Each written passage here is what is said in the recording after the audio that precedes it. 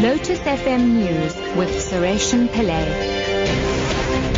11 o'clock today, Judge Bert Bam is summarizing his verdict in the High Court in Pretoria in the murder case of Mozambican taxi driver Mido Macia. 8 former policemen have been accused of the murder. Macia was dragged behind a police van in Daveyton in 2013 in full view of the public.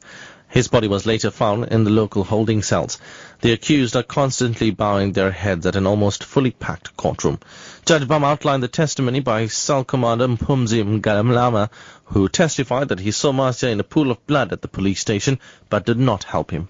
According to Mgalamlama, the other policemen who were in the cell constantly moved in and out of the cell. Another policeman, Constable Mhlongo, who was on duty with Mgalamlama, also came to the cell. In the meantime, someone had summoned an ambulance. Mgalamlama said because he had the key to the cell, he could not leave the cell, whilst the accused were inside. He said the handcuffs were so tight around the wrists of the deceased and damaged that they had to use pliers to turn the key.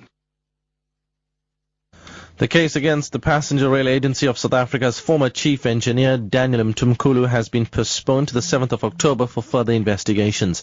Mthimkhulu allegedly lied about his academic qualifications. As a result, PRASA claims it was defrauded of millions of rands. Leliswe Mavundla reports.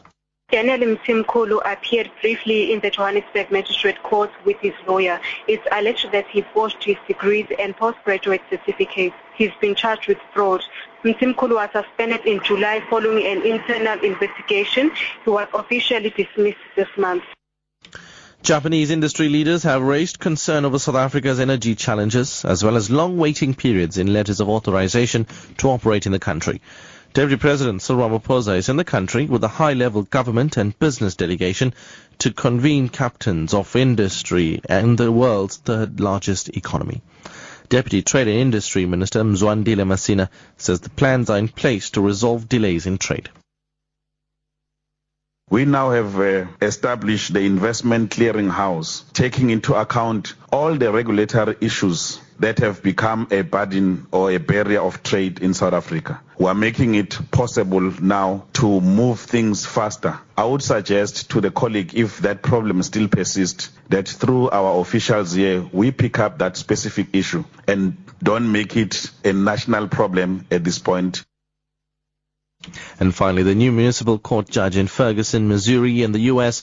has halted court practices that were seen as a major factor in the riots that followed the shooting of an unarmed black teenager by a white policeman. BBC's Mark Sanders reports. Judge Donald McCullin took office in June. As an African American, he's familiar with the way the police might deal with you if you're black. Say you're caught speeding. You're summoned to court, but you're working that day, so you miss your appearance. You're arrested, your driving license is confiscated, and now you can't work, and the fines are stacking up. A U.S. Justice Department report called it exploitation to raise revenue. Now, Judge McCullin has cancelled arrest warrants up to the end of last year.